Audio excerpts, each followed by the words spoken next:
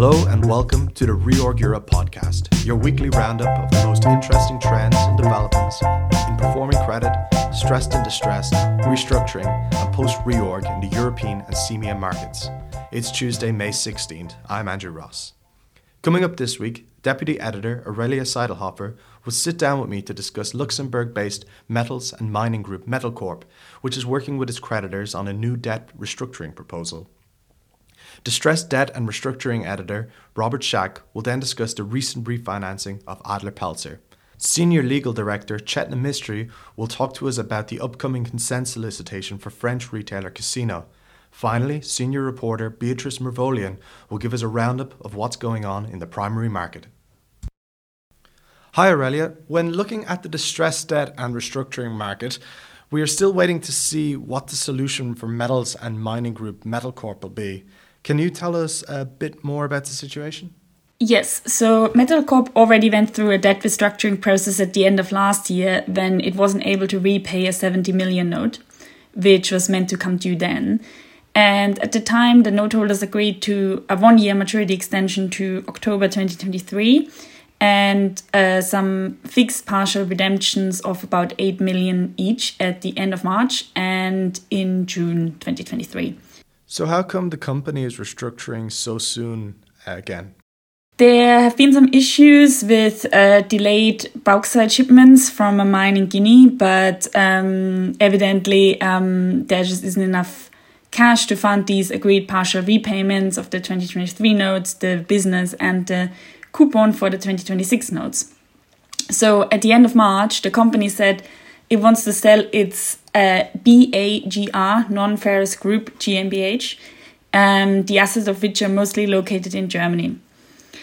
It now wants to transfer the 2023 bond over to that entity and the new buyer, and at the same time extend the maturity of the bond to 2026 and waive these partial repayments in March and May. But isn't the company, technically speaking, in default if it hasn't made the partial repayment due in March? Yes, but the common representative of the bonds hasn't accelerated this yet. So they're negotiating with the company for a revised proposal ahead of a second creditor meeting on May 22nd, where hopefully they can come to an agreement.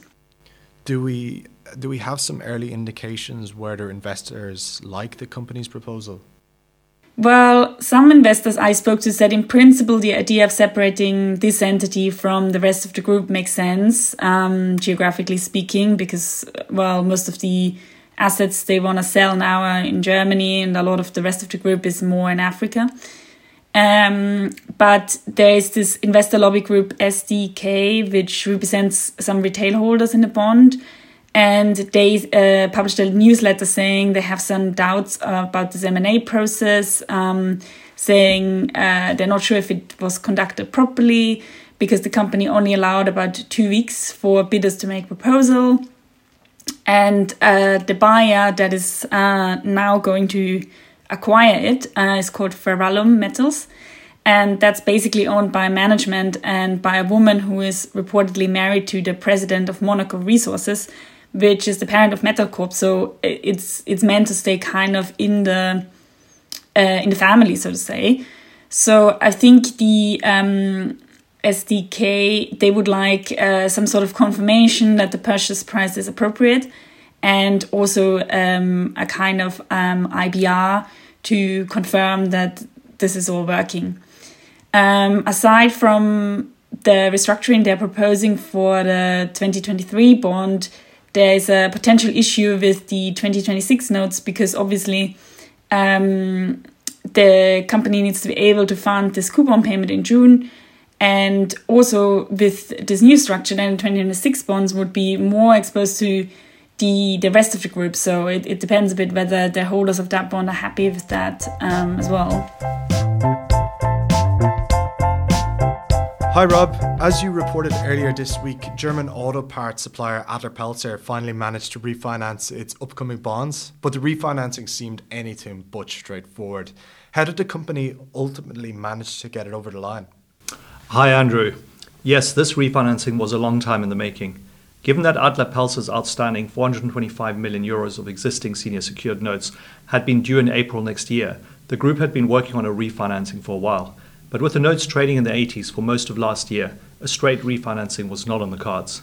Shareholders initially committed to provide around 60 million euros of new equity to support a deal, while BNP Paribas started pre-selling investors back in January already to try and anchor the new bond. But that was still not enough to persuade investors, so the shareholders ended up doubling their new money support, and they ended up putting in 120 million euros via subordinated shareholder loan into the company as part of last week's transaction. That reduced the size of the new bond the company needed to raise to around 350 million euros and lowered the net leverage to 2.4 times. As a result, Adler Pelzer managed to upsize the deal slightly and price a 400 million euro bond at a 92.5 ORD with a 9.5% coupon, which was at the tight end of guidance. The company's performance seems pretty decent. What made the deal so difficult? It was partly due to the group's previous missteps. Adler Pelzer has come under criticism in the past over poor communication, a lack of transparency, and delayed reporting. The headline metrics were also not as good as they appeared. Adler Pelzer's marketed net leverage was based on full year 22 consolidated EBITDA, which includes a number of JVs. The earnings contribution to the JVs accounts for about 20% of group EBITDA, which means that actual leverage when stripping out the impact of the consolidation is around the 4 times level, which is relatively high. Another concern was weak cash generation. Management had guided to around 5 million euros of free cash flow this year, which is barely above break-even, despite 2023 being a strong year for the auto sector, while some cash is held at JVs. However, the outlook for the auto sector is relatively good, with volumes at historical lows and set to increase at some point despite the gloomy macro picture. There's also scope for margin improvement, with management aiming to raise the group's EBITDA margin to the high 9% level from 7.9% in 2022. And that looks conservative, given that between 2019 and 2021, the group's EBITDA margins averaged around 11%, investors had noted. The proposed pricing on the new notes also looks generous, implying a roughly 12% yield. That offered a roughly 200 basis points pickup on an equal spread per turn of leverage basis versus the bonds of Grupo Antolin, Adler Pelzer's closest comparable. And how is the deal traded on the break? Not too good. The new bond slipped on the break and is currently quoted at 90.5, 91.5. According to investors, the book was barely covered despite the generous pricing, and they got fairly full allocations. Okay, thanks, Rob. Last week, Reorg hosted a webinar on the French retail group Casino, covering potential restructuring options for the group and its bond documentation. One of the matters discussed in great detail, which is very pertinent this week, relates to the group's consent solicitation, which actually expires this Friday, May 19th. To talk to us further about this, I'm joined by our Senior Legal Director, Chetna. Chetna, thanks for joining us. Why don't you tell us a little bit more about the consent solicitation?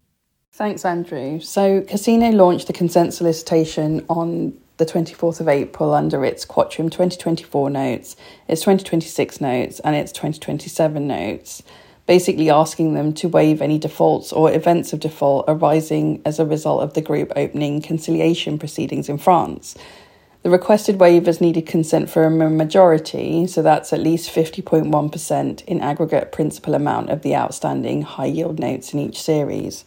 And what happens if the consent threshold is not met or achieved? Yes, so we delve into this and discuss it in more detail on the webinar, but essentially French law will trump any contractual provision stating that there will be a default or an event of default arising as a result of opening conciliation proceedings, such that effectively the provision will become null, void and basically difficult to enforce. Consequently, a failure to achieve the consent threshold doesn't necessarily mean that Casino could not request that conciliation proceedings be opened by the President of the French Commercial Court. Proceedings could still be commenced regardless of the outcome of the waiver request. Bondholders will therefore want to consider their ultimate bargaining position when deciding what course of action they want to take.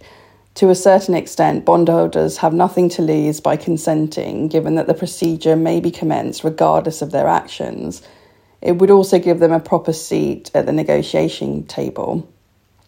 The other thing to mention is that commencing conciliation proceedings without meeting the consent threshold or effectively ignoring it would be a default under the New York law contracts. that avenue could obviously create a whole load of problems for everyone, because ultimately you could be collapsing the structure, and I'm not sure that's exactly what bondholders are pushing to do here. Okay, thanks, Chetna. And just a reminder to our listeners, that webinar is available on the reorg.com website, so please do check that out. Okay, to wrap things up, I'm now joined by our senior reporter, Beatrice. Hi, Beatrice. Can you tell me what's going on in the primary market? So activity is a bit slower now compared with earlier this month. Many high-yield issuers have yet to report first quarter results, and fourth quarter 2022 results are now considered stale. As a result, many of these issuers are unable to come to the primary market until their first quarter results have been published, and many of them have until the end of June to do that. Activity is now dominated by bonds because investor demand has shifted to fixed rate instruments as they seek to lock in current rates, considering the expectation that interest rates will start to decline, or at least stop rising. The only loan of significant size in the market at the moment is an amend and extend transaction for specialty chemicals company Nouryon. Yesterday, German auto parts company Adler Pelzer priced 400 million euros of senior secured notes at 92.5 to pay 9.5%. The company had been under pressure as a result of refinancing risks and limited short-term liquidity. However, investors were reassured by the 120 million euro liquidity injection via subordinated shareholder loan, which was more than they expected. Free cash flow is expected to be limited as a result of the higher interest burden. And leverage may actually be as high as 4 times when earnings contributions of joint ventures are removed. However, there is some scope for margin expansion as supply chain issues and raw material inflation abate. To date, 2 new bonds came to the market. Specialty chemicals group Solenis is marketing a $1.625 billion and $500 million equivalent of notes to support its acquisition of cleaning product provider Diverse. And gaming company Lottomatica is refinancing its 2025 notes with a 5-year 1.115 billion euro fixed and floating rate note issuance. We send out a weekly roundup of Reorg content ranging from breaking news to in-depth financial and legal analysis, as well as the latest podcasts and webinars. Sign up to the Reorg on the record now at reorg.com. We would like to hear your feedback to help us improve the podcast experience, so please take a moment to complete the short survey at the link attached to this podcast and let us know how we're doing. More information on all the situations and events discussed in this podcast are available on our website reorg.com. We hope you can join us next Tuesday for another Reorg Europe podcast. Until then, have a great week and thank you very much for listening.